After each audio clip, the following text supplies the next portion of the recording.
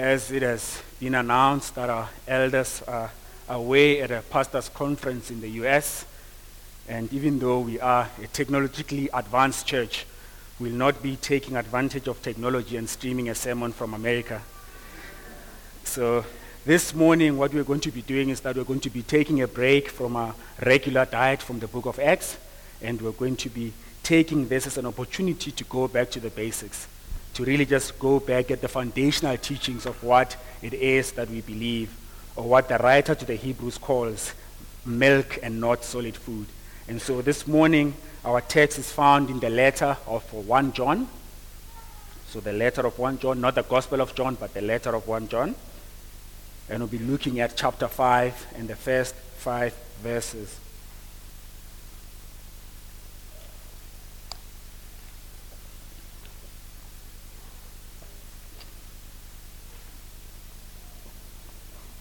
Hear God's word. Everyone who believes that Jesus is the Christ has been born of God, and everyone who loves the Father loves whoever has been born of him.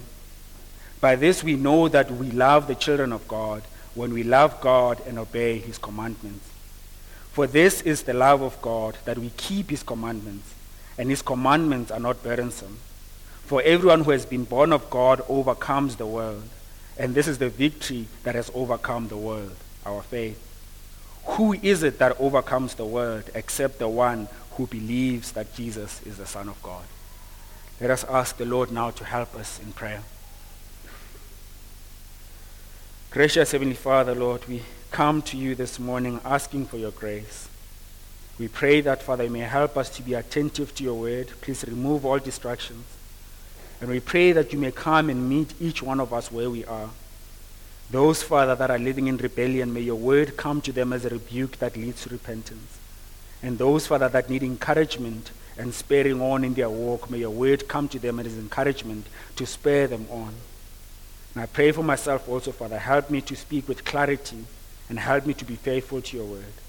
We pray for all these things now. In Jesus' name, amen.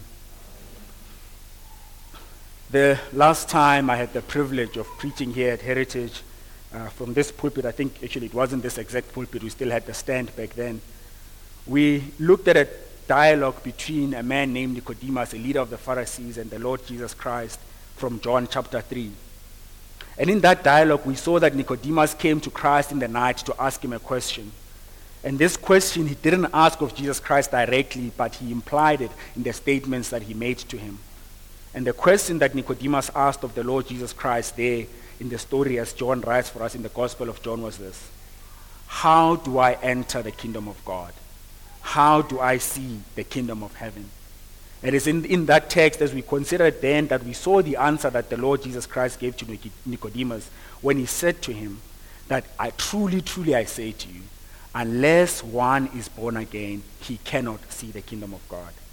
The Lord Jesus Christ stressed to Nicodemus there that it is only through the new birth, it is only when someone is born again and recreated anew that they can then see the kingdom of God. We saw then that people are starting in the kingdom of darkness, they are living in darkness, but it is the new birth that rescues them from darkness into light. It is only by being born again that people become the children of God and are then able to see the kingdom of God. And so then there's then a natural follow-up question that might come. The question that says, I understand that it is by the new birth that we see and enter the kingdom of God, that it is by being born again. But how do I know for myself? What things can I look to that can help me have assurance that indeed I have experienced this new birth? And that is the topic that the Apostle John deals with in the letter of 1 John. And so this morning we're going to be looking at this letter. We're going to limit our attention to the first 5 verses of chapter 5, but really the argument is crossed out the whole letter. It's an argument that he makes throughout, and so even if we look at only the first 5 verses of chapter 5, we'll be looking at the different arguments that John makes in the rest of the letter. So I do apologize in advance that we will be jumping around the letter of 1 John as we consider what John is saying here. And so just for some context on the letter itself, John is writing here to a church where false teachers have arisen within the church. There are those who have now come up and are now having positions of teaching within the church, and they are teaching the false message. They have false assurance themselves. They are false professors, and they are falsely giving themselves assurance that they're in the kingdom. But not only are they doing that, but they are also leading others astray. And so John, in explaining why he's writing this letter, he says in chapter 2, verse 26, he says, I write these things to you about those who are trying to deceive you. It is a letter where he wants to equip the church with the tools that they will need to be able to identify those who are false teachers, to be able to identify those who are false professors, and to be able to identify the false message that is preached by these false professors. But at the same time, John wants to encourage those who do believe, those who are truly born again. He doesn't want them to doubt their salvation. He wants them to have assurance that indeed they are born of God. And we see him saying this to them in chapter 5, verse 13. He says these words. He says, I write these things to you who believe in the name of the Son of God, that you may know that you have eternal life. So that is the point that John is doing here in writing this letter. He wants to warn the church and expose the false teachers, but at the same time, he wants to encourage and strengthen those who do believe. And so in his approach in doing this, he wants to take them back to the basics. Because something that false teachers love to do is that they want to come with new revelation. They're like, I know what you were taught before, but this is the new revelation that I have received. Listen to what I'm saying to you. And John comes here as an apostle of Jesus Christ, and he says to this church that the things that he's saying to them are the things that he received from the Lord Jesus Christ himself. So in chapter 1, verse 5, he says, this is the message we have heard from him, being the Lord Jesus Christ, and we proclaim to you. And so he comes to them here with the apostolic message that he received himself as an apostle of the Lord Jesus Christ from Christ himself. And so the whole letter really is focused on these points, on exposing those who are false professors, but at the same time strengthening and encouraging those who are true believers. And so then you might ask that, we get that this is the context of the church that John wrote to. Why is this then relevant for us today, though? Why is this topic relevant for us in 2022 in Johannesburg? And there are two reasons I think it's important for us to consider this topic of people being equipped with the tools to know whether they are in the faith or not. And the first reason is that there's a lot of false assurance within our society. There's a lot of people who've assured themselves they're in the kingdom of God while they actually are not. And we see this in the statistics. Over 80% of the people in South Africa profess to be Christians. Over 80% of the people in this country claim some affiliation to God. They claim that they have some form of hope that they will be in the kingdom of God. But is that the reality? When we look around, are people living as though they are Christians? Is this a country that shows that it has 80% Christians? And it is not only those who are professing to be Christians. Even those who belong to other faiths, they also claim some affiliation to God. They also make claims that they will be in God's kingdom. And so we have these instances of false assurance where people are holding on to things that are fake. They have assured themselves that they're in the faith while they actually are not. And the second reason why it's important for us to consider this message is this. There is then also a lack of assurance that can often happen to those who do believe. The devil in his schemes, he likes to take advantage of instances of weakness. When you've had a moment where you've fallen into sin, he comes and accuses you. He wants you to doubt if you are truly saved. And so it is important then that we are equipped with the tools to be able to resist the devil with the truth when those attacks come and to be encouraged in our faith. And so John, in coming to this topic and really bringing it forth in the letter, he provides for us, or the tools that he provides for us, are what theologians call 3 tests. So there are 3 tests that the Apostle John gives us in this letter of 1 John. And these tests are these. The first one is what is called the doctrinal test. The test of our doctrine, our theology. What is it that we believe? And it's not just what we believe about anything, but it is the question of what is our theology concerning the person of the Lord Jesus Christ. So that's the first test that the Apostle John uses in order to see if whether someone is a false professor or a true believer in the Lord. And the second test that he gives us is what the theologians have termed the social test. The social test has to do with our relationship with the body of Christ.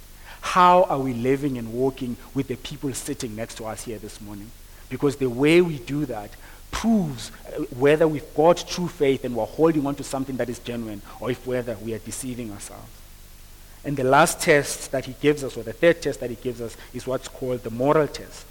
And this has to do with our conduct, especially with regards to the law of God. How are we walking? How are we living our lives? Because the way we do that either confirms that indeed we've been born again, or it exposes us as false professors. And so we're going to look at these tests in turn, starting with the first one, which is the doctrinal test. So going to our text in verse 1 of chapter 5, listen to what the apostle says. He says, everyone who believes that Jesus is the Son of God has been born of God. Everyone who believes that Jesus is the Christ has been born of God. Remember the question we're trying to answer here this morning. How can I know for myself if I have indeed been born again? How can I know that I've experienced the second birth? John says here that everyone who believes that Jesus is the Christ has been born of God. If we believe that Jesus is the Christ, that he is the one through whom only we can go to God, then if that is what we're holding on to, then we have been born of God. And so there is a lie here that often goes around that was present in John's time and can also be present in our time, that John is combating with this test here. And this is the lie. The lie that says that I can go to God except through Christ. Or I can go to God through Christ plus something else. Finding our own path, carving our own path to the Lord, ignoring the one that he has set for us. And John wants us to know this morning that anyone who holds on to anything else other than the Lord Jesus Christ is deceiving himself. And he uses very strong language when he does this. If we check in chapter 2, verse 23, listen to what he says. He says, no one who denies the Son has the Father.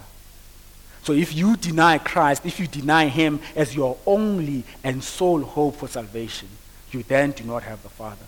If we claim affiliation to the kingdom of God, but yet we are not holding on to Christ as our only and sole hope for salvation, we are deceiving ourselves. But it's Christ himself who says in John 14 that I am the way, the truth, and the life, and no one goes to the Father except through me. And so it is important then for us to realize that we have to hold on to Christ and him alone. And so if what we are holding on to or what we believe, if you think of your equation, it is Christ plus something, Christ plus my works, Christ plus my ancestors, whatever it is. If it is not only Christ on the one side of the equation, on the other side, you do not have life. It is Christ only on this side. If you are holding on to that and that alone, then be assured that you have been born of God. And so what then do we need? Because he says here in verse 1 that everyone who believes that Jesus is the Christ has been born of God. So what are the things that we need to believe about Jesus? We need to believe that he is the Christ. He is the Savior. He is the Messiah. He is the one through whom we have salvation. And outside of him, there is no hope. And again, as I said, John uses very strong language. You just looked at now as verse 23 of chapter 2. Just earlier, listen to what he says in verse 22 of chapter 2. He says, who is the liar but he who denies that Jesus is the Christ? He uses strong language, calling people liars. They are deceiving themselves. They are lying to themselves and to others if they are holding on to anything but Christ himself. And so this first test that he uses here is that we ought to examine ourselves and check, what are we holding on to? What are we trusting in? Is it Jesus Christ alone, or are we trying to add other things? Or is our equation Jesus Christ minus? People do these things where they pick and choose what they like about Jesus. They craft and design their own Savior. But John wants to say to us this morning, if that is what we are doing, we are deceiving ourselves and we are liars. And so the takeaway here from this first test is that Christ needs to be Lord of our lives. We ought to be living for him and to know that outside of him, our lives have no purpose. They are meaningless. Particularly when we are speaking about our hope for eternal life or our hope for the kingdom of God. We ought to look to Jesus and to Jesus alone. And so let us heed this warning that John is giving us here, that we are lying and we are deceiving ourselves if we are holding on to anything but Jesus alone. The Puritans have a saying that says, nothing in my hand I cling, simply to the cross I cling. Cling to the cross alone and nothing else. Look to Jesus only. And so again, as I said, that John is writing to warn the church against the false teachers, but it's also writing to encourage. And so even as he's calling those who are false professors liars, listen to what he's also saying. Like as we look at our verse 1, the verse 1a in chapter 5, where he says, everyone who believes that Jesus is the Christ has been born of God. So if that is what you believe, then be encouraged that indeed you have been born of God. And let no one take that away from you. Hold on to that. A lot of us here have come from different backgrounds. We come from different churches where different messages are preached, and there's a lie that's often out there, particularly in charismatic churches, as like to say to people that unless you pray in tongues, you're not saved. Unless you pray in tongues, you do not have the Holy Spirit. But listen to what John is saying to you here today. If you believe that Jesus is the Christ, hold on to that, because that confirms that you have been born of God. Let no one come and add an extra burden, an extra hurdle that you have to jump. Hold on to the message that John is preaching to us here this morning. And so that is the first test, which is the doctrinal test. What is our theology concerning the Lord Jesus Christ? The apostle then moves on in verse 1b of chapter 5. He says these words, and everyone who loves the Father loves whoever has been born of him. He continues into verse 2. By this we know that we love the children of God when we love God and obey his commandments. And so here John wants us to understand that our relationship with the body matters. Because listen to what he says there. He says, everyone who loves the Father. So if we claim to love God, what ought we to be doing? We also have to love whoever has been born of God.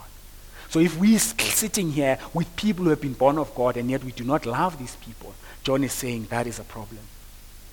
And so the lie that John wants to combat here with this test that he's giving us is the lie that often says, our love for God is expressed only by the things we do for God. That it is a relationship between me and God alone. These rituals and traditions that I do for God, that's what proves that indeed I love God. But John wants to say to us this morning that that is not the case. John says to us here that our love for God is expressed most practically by the things we do for our brothers and sisters, by the things we do for the people who sit around us here this morning. And this is not a new teaching that is only coming up now here in the New Testament. God has always worked like this. In the book of Micah, chapter 6, verses 7 to 8, you do not need to turn there. Micah says these words, will the Lord be pleased with thousands of rams and 10,000s of rivers of oil?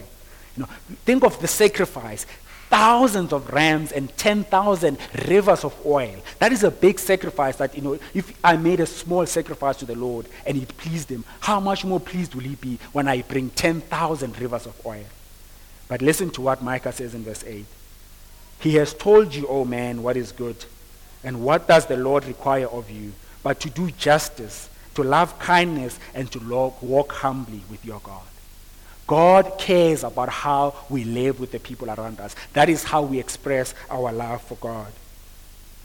And so if we claim to love God, that will be shown that we see that in how we relate to the people around us. Listen to what John says in chapter 4, verse 20 of our text in 1 John. Verse 20 of chapter 4. He says, if anyone says, I love God and hates his brother, what is he? He is a liar. For he who does not love his brother whom he has seen cannot love God whom he has not seen. No, we cannot claim to love God while we do not show love to our brothers and sisters in Christ. Our relationship to the people sitting around here this morning proves whether indeed we are holding on to something that is real or we are holding on to something that is fake. And so it is important here then that to realize that indeed our love for God is expressed most practically by how we relate to the people sitting around us. And a few weeks back, Pastor Mpumelelo taking us through the book of Acts, we looked at the lady Dorcas or Tabitha, who was commended for the works that she did. And in looking at that text, he took us to a text in Matthew chapter 25. And you could please turn with me there to Matthew chapter 25. We looked at the text back then, but I think it's important for us to reconsider it again this morning because it really just drives home the point that our love for God is expressed by how we love one another. So in Matthew chapter 25, the Lord Jesus Christ is relaying what is going to happen at the end. He's saying that there's going to be people sitting on his right and there's going to be people sitting on his left. And that he's going to say to the people sitting on his right that they are blessed and that they have done things for him. And those people are going to ask him and say, when did we do these things for you? When did we show you all these actions that you say that we've done to you? When did we do these things? And listen to what the Lord Jesus Christ responds in verse 40 and says of Matthew chapter 25. We are told, he says, and the king will answer them, truly I say to you, as you did it to the one of the least of these my brothers, you did it to me. Christ is saying there that you people on my right, you are blessed because you did this, you did things to me. And yet they turn around and say, when did we do all these things to you? For especially they are thinking to themselves, we know there is a text that talks about people who've entertained angels unawares, but we don't remember doing things for you, Christ. But he says to them there that when they did these things to the least of his brothers, of these his brothers, they were doing them for him. And see the emphasis there that it is not just that they did it for his brothers, but also to the least of his brothers. They did not just consider the people who were just on the same level as them, but they considered even the least, the most vulnerable of the brothers and sisters in Christ. And so then the question then that follows is, how then do we show this love? We are told here that our love for God is expressed by how we love one another. But what are some things that we can do? How do we practically express this love for one another? And we are helped there by Matthew chapter 25. So the things that the Lord Jesus Christ was saying that were done to him, he lists them there starting in verse 34. Let's see what are these actions that the believers did that they were then commended for. Verse 34 of chapter 25. Then the king will say to those on his right, come, you who are blessed by my Father, inherit the kingdom prepared for you from the foundation of the world. Are those not words we long to hear? Is that not something we want the Lord Jesus Christ to say to us? To say, come, you who are blessed of my Father, inherit the kingdom. I hope that is our yearning, that the Lord Jesus Christ say those words to us. But why is he saying these words to these people? He continues in verse 35. For I was hungry and you gave me food. I was thirsty and you gave me drink. I was a stranger and you welcomed me. I was naked and you clothed me. I was sick and you visited me. I was in prison and you came to me. These are the actions that they did for one another. They showed care for one another in this way, and therefore they are now being commended. And they continue there that in verse 37, that the righteous will answer him saying, Lord, when did we see you hungry and feed you? Or thirsty and give you drink? And when did we see you a stranger and welcome you, or naked and clothe you? And when did you see you sick or in prison and visit you? And now remember that response in verse 40. The Lord Jesus Christ says to them, truly, truly I say to you, as you did it to the least of these my brothers, you did it to me. So how do we show love toward God? We show love to each other. Us expressing love to one another is how we show love to God. And so let us not believe this lie that says that we can have a private relationship with the Lord, that it is only the things I do, looking only at God, ignoring the people whom he has saved, and think that that proves that I am in the kingdom. And so what's the takeaway for us from this? The takeaway is this, that no believer must ever feel alone, unwelcomed, uncared for, or lack anything while we are here. As a body, we ought to be caring for one another. We ought to be on the lookout. And I hope you see that there's something implied in there. We don't have a notice board of needs here in the church that says, so-and-so needs X, Y, and Z. It is us doing life together that we get to know what are the needs in our body. We get to know what people need because we do life with them. If you don't go and talk to someone, you're not going to know what's going on in their lives. And so it is by us doing life together, being invested in each other's lives, that we will then be able to love one another in this way. And I want to emphasize what the Lord Jesus Christ says there in verse 40. He says, as you did it to the least of these, my brothers. And so even in our relationships, as we are doing life together, let us not ignore those who are on the periphery. Let us not ignore those who are, I guess, at the bottom according to whatever our standards of relations are. But let us do life fully with everyone who is here. Yes, we'll have people that you are closer to, But let no one who is a believer, let no one who has been born of God feel uncared for and unloved while we are here. And listen to what John says in going back to 1 John in chapter 3.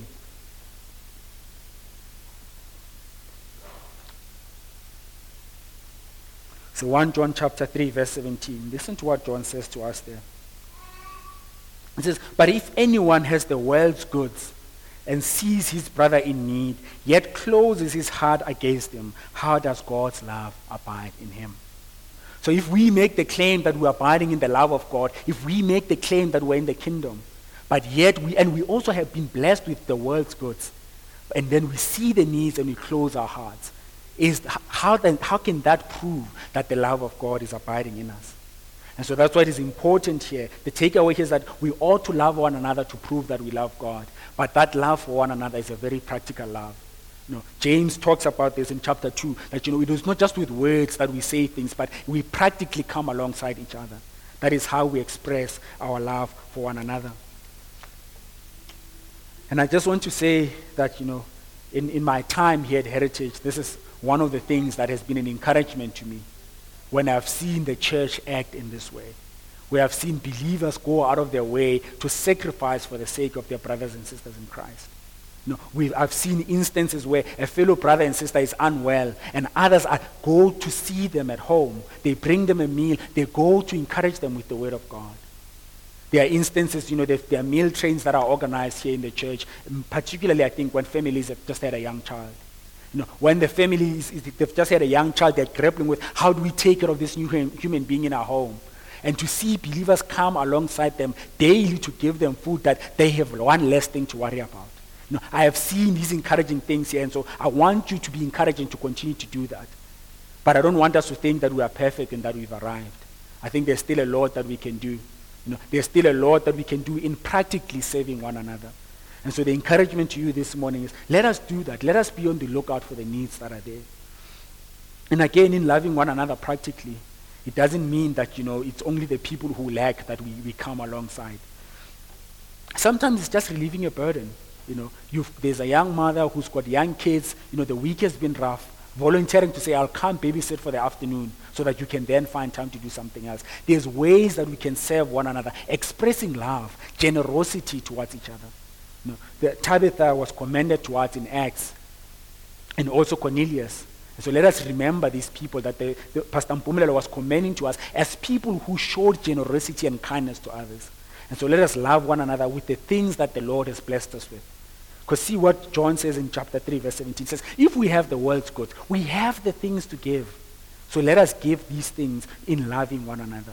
And it is not just money. It is our time. It is our attention. It is just going out of our way to even inconvenience ourselves for the sake of those who have been born of God.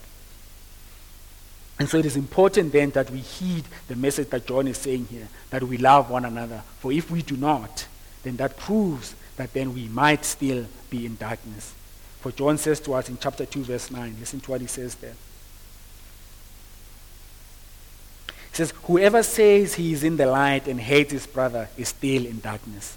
So if we claim that we've moved from darkness into light, that we've been born again, but yet we do not show this love to one another, John says that then could be proving or could be confirmation that we have not been born again and that we are still in darkness. But again, as I said, John is writing here to correct and rebuke, but also to encourage. And so in chapter 4, verse 7, he encourages the believers by saying these words. He says, beloved, let us love one another, for love is from God. And whoever loves has been born of God and knows God. So again, going back to the question that we're trying to answer this morning, how can I know for myself if I've been born of God? John says to you here in verse 7 of chapter 4, for whoever loves has been born of God and knows God. So if you have love and care for your brothers and sisters as they are sitting with you here this morning, John says take that as confirmation that you have experienced the new birth or the second birth. Moving on to the third test, or what is called the moral test, the one that has to do with our conduct. We pick it up there from our text again in chapter 5, starting in verse 2b. John says in chapter 5, verse 2, starting in the middle there of verse 2, it says, when we love God and obey his commandments, for this is the love of God, that we keep his commandments, and his commandments are not burdensome. So the third test that the Apostle John gives us here says to us that our affiliation with God is confirmed by us keeping his commandments. There is a lie that often goes out there, and it was there during his time, and it's also prevalent in our time today. This lie of presuming on the grace of God, where Romans 6:14 is taken out of context. That verse that says we are no longer under law but under grace. It is taken to mean that therefore I can live as I please, for I am no longer under the law. I can ignore the law of God. But John says to us here in verse 2 that when we love God and obey his commandments, and in verse 3 says, for this is the love of God, that we keep his commandments. So if we claim that we are people who love God, who are people who have been born of God, who are people who are in the kingdom of God, but yet we do not keep his commandments, John is saying here that we are lying to ourselves and we are deceiving ourselves.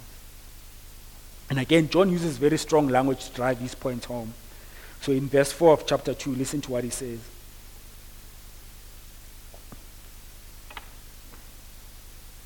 It says, whoever says, I know him, whoever says, I know God, but does not keep his commandments, what is he? He is a liar, and the truth is not in him. So if someone says that I am not under law and I'm under grace, and then I can ignore the commandments of the Lord, what does John say to him here? He says, if that is what you are saying, you are a liar, and the truth of God is not in you. And this is what the Lord Jesus also said in John chapter 14. He says, if you love me, you will keep my commandments. We cannot ignore the commandments of God, for our affiliation to God is proved by us keeping the commandments. And listen to what John is saying here. We are not saved by us keeping the commandments, but keeping the commandments proves that we are indeed saved. It is the confirmation that we need. It is what helps to give us assurance. And so as we're thinking about these commandments and what John is saying here, there's a question that then should follow. What are these commandments? What are these commandments that John is talking about here when he says that this proves that we love God when we keep his commandments? And I think there are many places in the scriptures that we can go to look at the commandments of the Lord. But I think before we do that, it's important for us to think about why the commandments are given in the first place. We've seen that we are saved from the kingdom of darkness into the kingdom of light, that we are brought to overcome the world, that we are no longer like the world. And the commandments of the Lord are the things that will help set us apart. When someone looks at us and the people who are in the world, it is how we live, it is our conduct that sets us apart from the world. And so that is why it is important. The law is given that it may set us apart, that it may make us holy. For as Peter says, we must be holy as God is holy. And so the law is given to separate us. For there is nothing that changes physically when we are saved, right? It's not like we gain new stripes or something that you can easily see that I am no longer like the people of the world. But it is our conduct. It is how we walk. It is how we relate to the commandments of the Lord. That is what proves if whether indeed we are in the kingdom or not. And so, as I said, the commandments, the point of the commandments is to help set us apart from the world.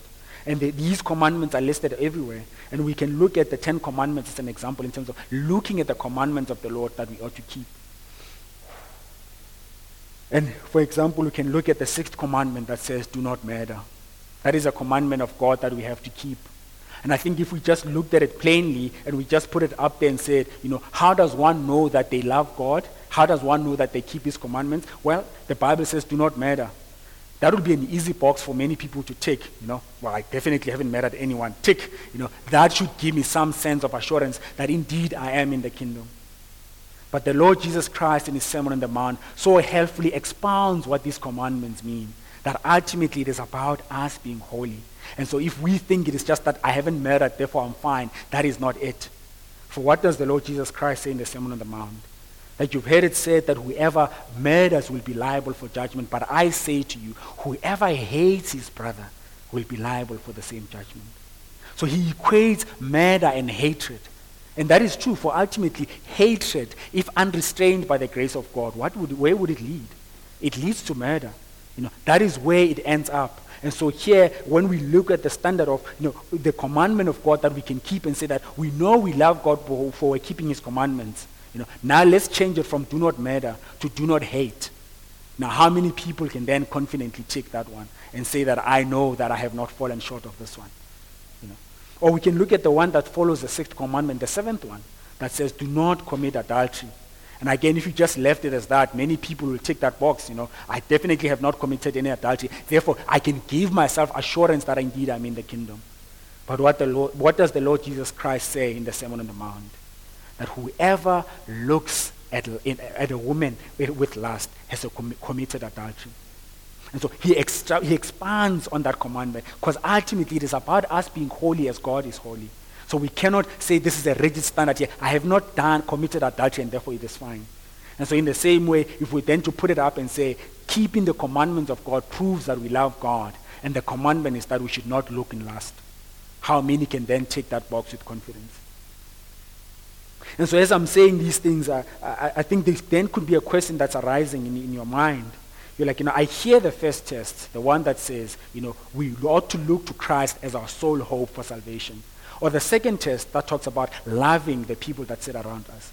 But is this third test saying that now we need moral perfection? Is this test saying that we need to walk perfectly obey the commandments? Especially as we're saying, the Lord Jesus Christ says we shouldn't hate, we shouldn't look in lust. You might be looking back at the week that's been, looking at the instances where you've fallen short and now starting to doubt. Say, I thought you said John is writing here to encourage us. Why is he now crushing me? Why is he taking away what I was holding on to? And so the Apostle John wants to meet you where you are this morning. Listen to what he says to you in verse 8 of chapter 1.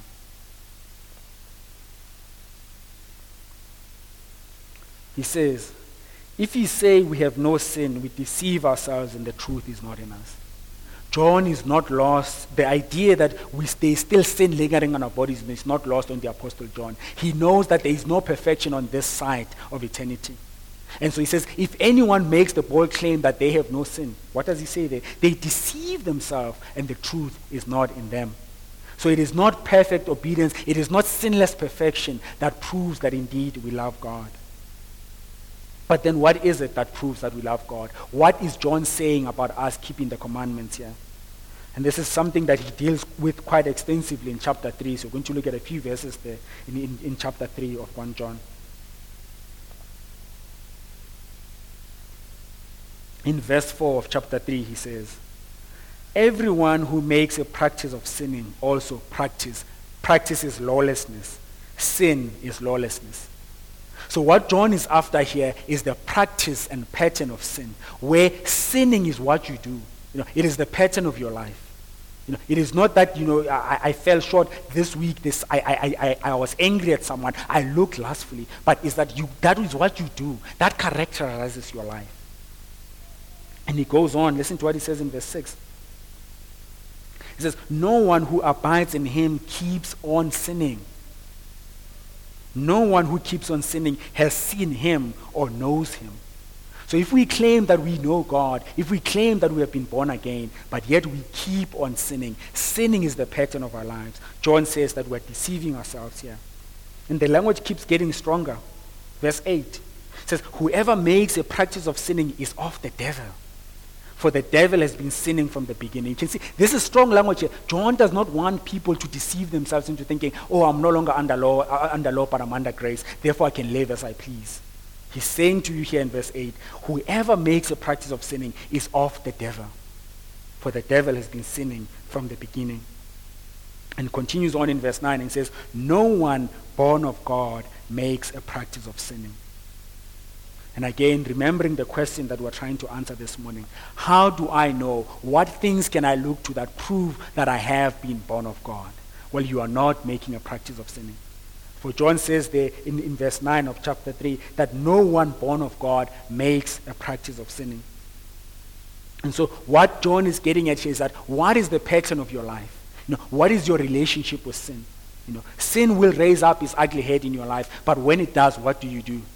Do you fight it? Do you put it to death? Do you resist it? Or do you let it in? You sit comfortably with it. It's like, no, I'll deal with it later. I'm still enjoying the things that sin brings. If that is the pattern of our lives, where we are not fighting sin, we're not putting it to death, but we're accommodating it in our lives. It is the nature and pattern of our life. Then John wants to say to us here, then we have not been born of God. No, we are not separate from the world, because that is what the people in the world do.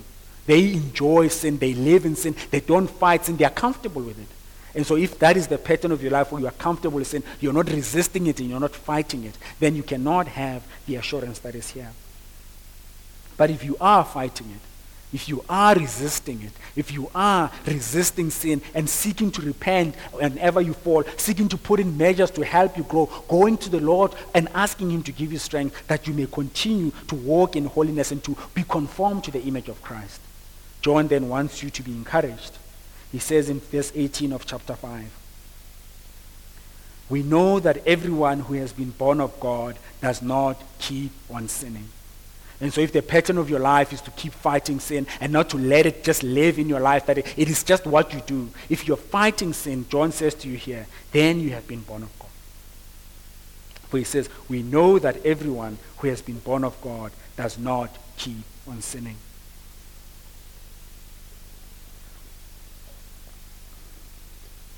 And so that is the third test that the Apostle John gives us that looks at our conduct. How do we live in relation to God's law? But before we move on to this third test, I think it's important for us to consider this point. There's a lie that's often out there that the world likes to perpetuate. And John deals with it in our text here, as he says there in verse 3. For this is the love of God, that we keep his commandments. And he says that his commandments are not burdensome. The world likes to come to us and say that, the ways of Christianity are joy killers. They suck the fun out of life. That life that is lived in accordance to the law of God is not life that is full and enjoyable. But John is saying here that the commandments of the Lord are not burdensome. They are not adding a burden onto our lives. The way to the good life is through obedience. The way to have a good life, a peaceful life, a prosperous life is to obey what the Lord says. For it is the Lord who discourages us from being lazy. And we look around in the world. I know this is the accusation or the false statement that the world makes. But to prove that it's false, you just have to look at the world itself. How much heartache and pain is out there in the world because people are living as they want. How much heartache could be spared out there if people just listened and obeyed the commandments of the Lord. And so do not be discouraged and think, oh no, my life is going to be difficult because now I need to walk in obedience. I need to be obeying the commandments of the Lord. That is the way to the good life. That is how you have peace in life, and that is how you prosper in life, by obeying the commandments of the Lord. And so just let us not allow the world to deceive us in that way.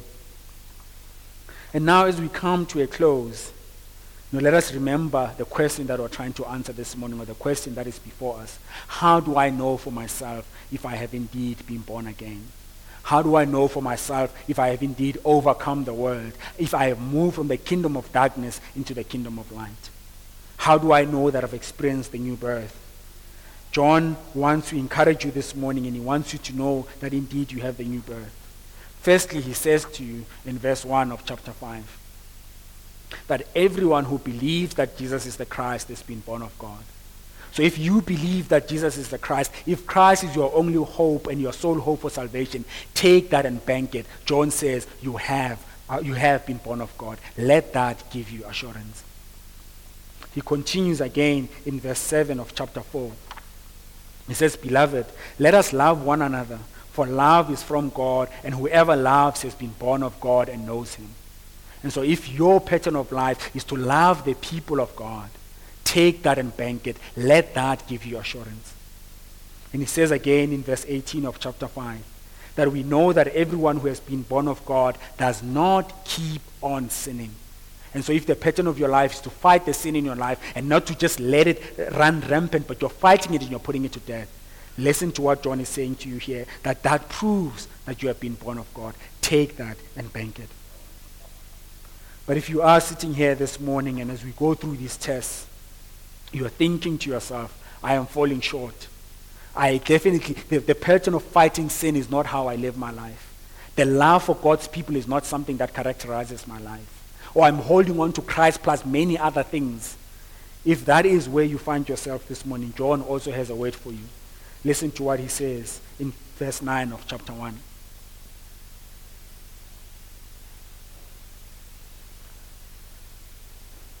The Apostle John says, if we confess our sins, Christ is faithful and just to forgive us our sins and to cleanse us from all unrighteousness. So if you find yourself that you are still in your sins, listen to what he says to you here, that confess them to Christ. Come to God in repentance, and he is faithful and just to forgive you and to cleanse you from all unrighteousness. So today, there is a word for everyone, wherever you are. The Apostle John is delivering this message, and as he said there in verse 5 of chapter 1, that he's proclaimed to us what he received from Christ himself. Amen. Let's pray.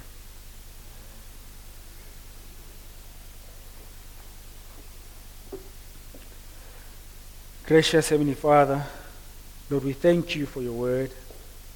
We pray that indeed, Father, if there are those here, Lord, who have had instances of doubting if whether indeed they are in the faith, if indeed they've experienced a new birth, may you encourage them in their faith by your word. But Father, we also pray for those who might be holding on to fake things, those, Father, who might be giving themselves false assurance. May your word expose these fake things in their lives. May they repent and turn to Christ. We pray for all of us now, Father, help us to go out there and walk faithfully as those who have been set apart. We pray all these things now in Jesus' name. Amen.